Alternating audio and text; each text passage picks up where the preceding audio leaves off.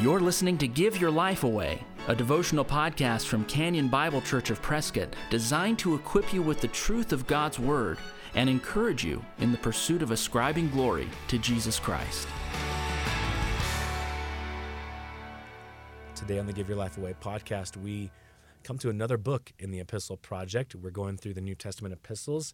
If you're just jumping in right now, welcome. We've been through a number of books together already. Today we start in Colossians 1 through verse 14.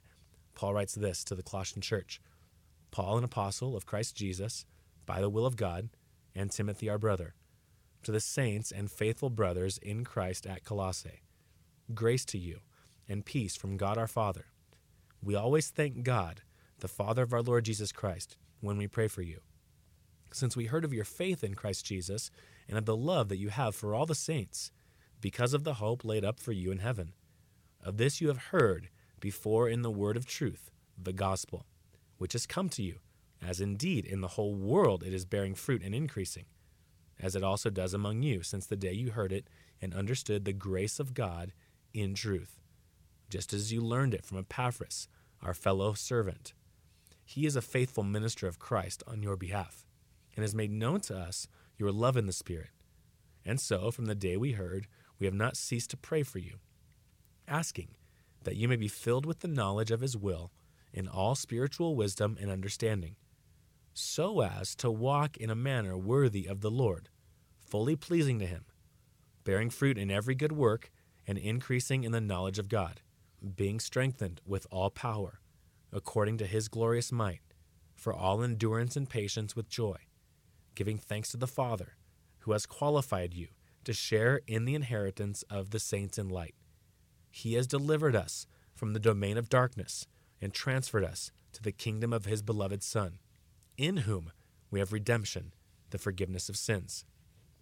As I've mentioned before, whenever the Lord or one of His appointed leaders prays, we have the opportunity to get some perspective concerning what our lives look like. When you read of Paul's prayer in Colossians, let it serve as a way to reorient your life. These prayers show us what the Holy Spirit deems important for our lives. Remember, the Holy Spirit is the author of Scripture through men who are inspired. So if Paul prayed, my heart's desire is for the saints for all times to travel to Jerusalem, let's say. So let's just say that Paul states this prayer in Scripture. My prayer is that for all saints at all times would travel to Jerusalem. Then you should have already made plans to travel to Jerusalem. A 21st century Christian would make plans to travel to Jerusalem because you understand in the Bible, Paul prays this for saints for all times. I just use that as an example. What is important to the Holy Spirit should be the highest priority in our lives. So, I want to focus on the first prayer request that Paul has for the church. Verse 9. And so from the day we heard, we have not ceased to pray for you, asking that you may be filled with the knowledge of His will in all spiritual wisdom and understanding, so as to walk in a manner worthy of the Lord, fully pleasing to Him, bearing fruit in every good work and increasing in the knowledge of God. If you take those two verses backwards, you could be saying this: I want you to be fully pleasing to the Lord by bearing fruit in every good work, and to be increasing in the knowledge of God. The way to do that is to be filled with the knowledge of His will, to be filled with what He wants, knowing what He wants. So you and I should pursue being filled with the knowledge of what God desires. If we know more and more of what He wants, we'll be more fruitful for Him. So how do we increase in that knowledge? We go to the place that God has clearly and specifically revealed Himself to us, Scripture. Later in the book, Colossians 3:16, Paul tells the church to let the word of Christ dwell in them richly, and then to teach and admonish one another, and to also sing and be thankful. The word governs how we live, worship, and exhort one another. Every once in a while, a fellow believer will ask a group to pray for God's will in a situation to be clear.